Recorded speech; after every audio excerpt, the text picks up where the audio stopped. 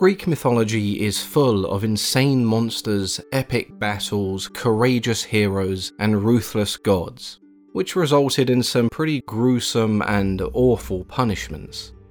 Being a king in ancient Greece in no way made you exempt from punishment. In fact, many of these stories today involved kings who overstepped their boundaries and showed a little too much hubris. King Ixion is a prime example of why you should maybe stay on Zeus's good side.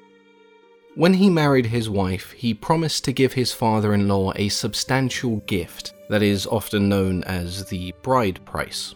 Once married, Ixion went back on his word and refused to pay. His father-in-law then stole some horses from Ixion to even the score. However, Ixion wouldn't allow his father-in-law to have the final say, and so he plotted his revenge, inviting his father-in-law to a feast. When he arrived, Ixion pushed his father-in-law into a pit of burning coals. Murdering a guest in ancient Greece was considered one of the worst crimes one could commit, and so he was exiled by the neighbouring kings who refused to absolve him of this crime. He was left to wander alone until he was driven insane. Of all those who could have taken pity on Ixion, funnily enough it was Zeus who invited him to a feast with the gods. Rather than showing gratitude towards Zeus, Ixion began to lust for Hera, and Zeus did what any loving, caring husband would do. He created a cloud in the shape of his wife and tricked Ixion into impregnating this cloud. Seeing this betrayal, Zeus struck Ixion from the heavens with a bolt of lightning. Hermes was then ordered to bind him to a burning wheel that would spin across the heavens for eternity. Another king invited to dine with the gods was King Tantalus. He also disregarded the hospitality Zeus had shown, choosing to steal ambrosia and nectar to take back to his people, as well as sharing some of the gods' secrets. As if this wasn't bad enough, Tantalus would continue to test the gods. In order to repay the hospitality shown to him, he would invite the gods to a feast of his own. He wanted to know if the stories of the gods were true, whether they could hear and see everything, or in this case whether they could tell what they were eating was forbidden. And so Tantalus killed his own son and served him to the gods. This plan was largely a failure, as all the gods except one knew something wasn't quite right about their meal. Demeter, who was absent-minded, still worrying about the disappearance of her daughter, paid little attention and ate the boy's shoulder. When the true contents of the meal were revealed, the gods were furious. First of all, Zeus ordered the Fates to bring the boy back to life. By boiling the chopped up body parts, they were able to reform him.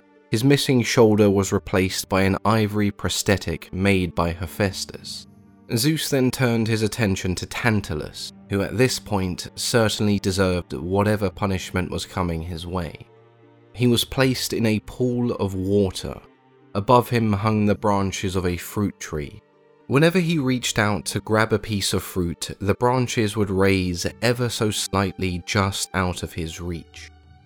Whenever he bent down to take a drink of water, it would also recede just out of his reach.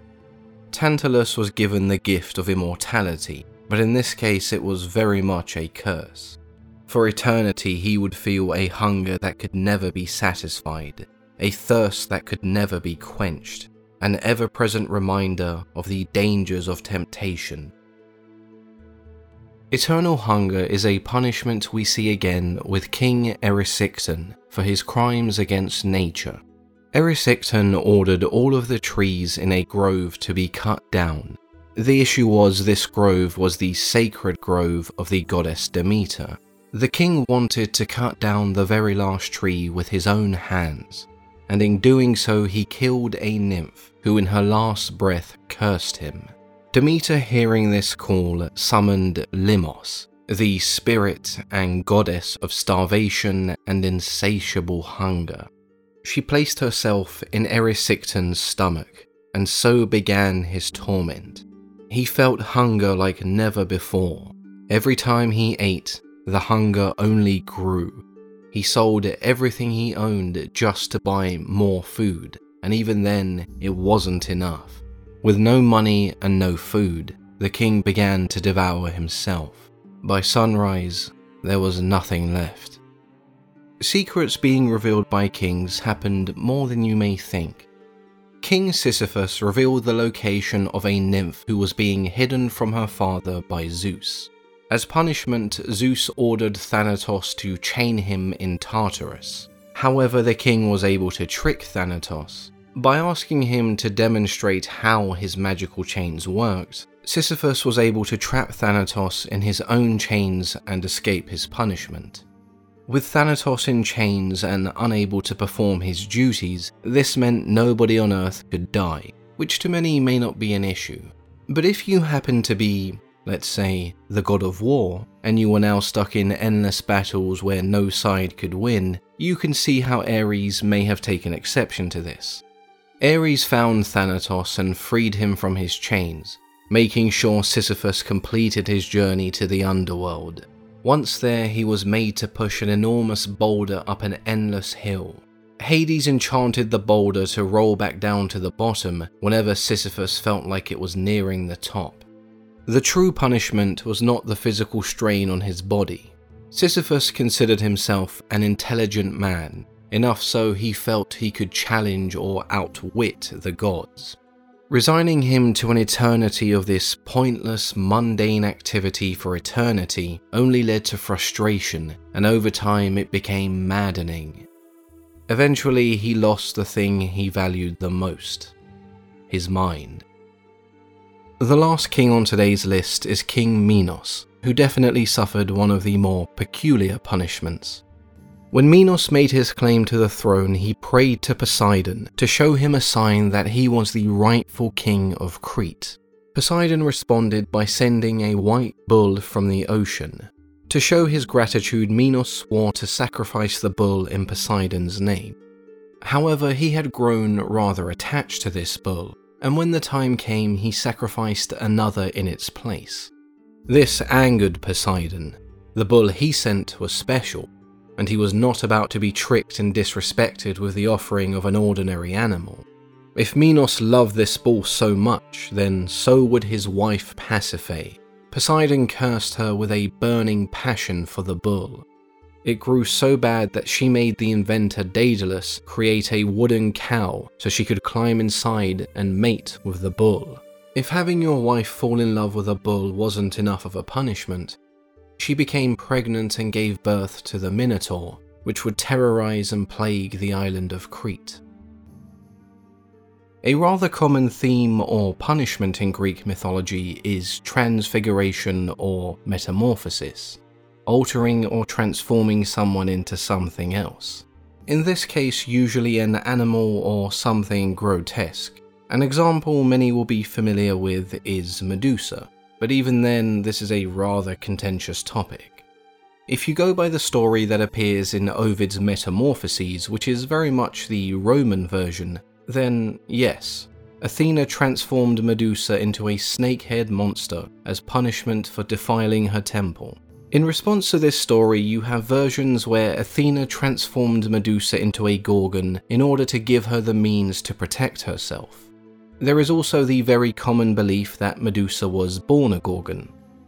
Ovid takes a very similar approach to Athena involving the story of Arachne, a talented weaver who is transformed into a spider. In a competition with Athena, Arachne creates a tapestry that is perceived as disrespectful to the gods. In Ovid's Metamorphoses, Athena defends her father's name, beating and shaming Arachne until no one would ever want to buy her tapestries again. Arachne then chooses to take her own life, and Athena transforms her into a spider, a warning or lesson against hubris. In the alternative version, it is Zeus himself who takes offense to this tapestry and forbids Arachne from ever weaving again. When she takes her life this time, Athena transforms her into the very first spider, so that she may continue creating beautiful tapestries in the form of a spiderweb. These two stories are a matter of perspective. You can view them as a punishment or a gift, neither is wrong. The same can be said for the story of Lamia.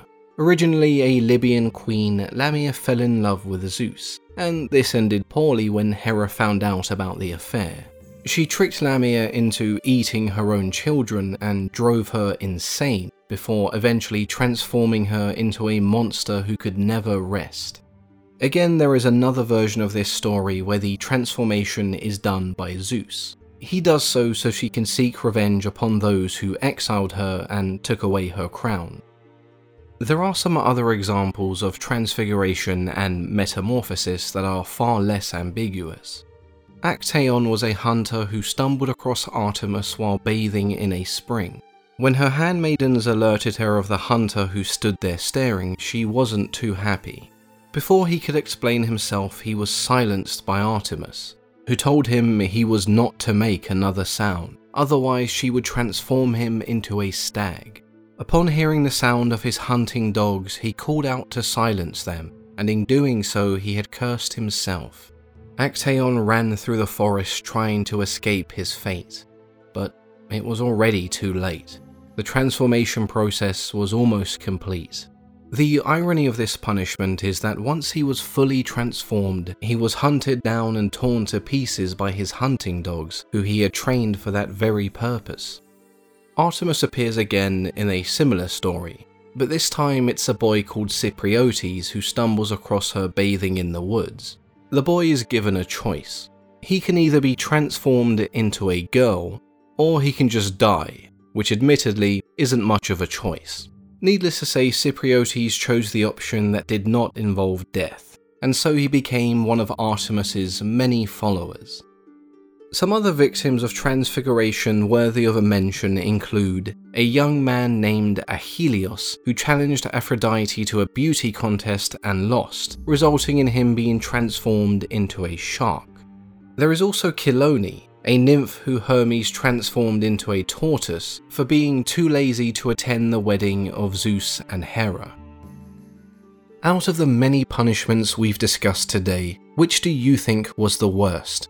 There are of course many we haven't discussed, and if you think any of those are worthy of a mention, then let me know in the comment section.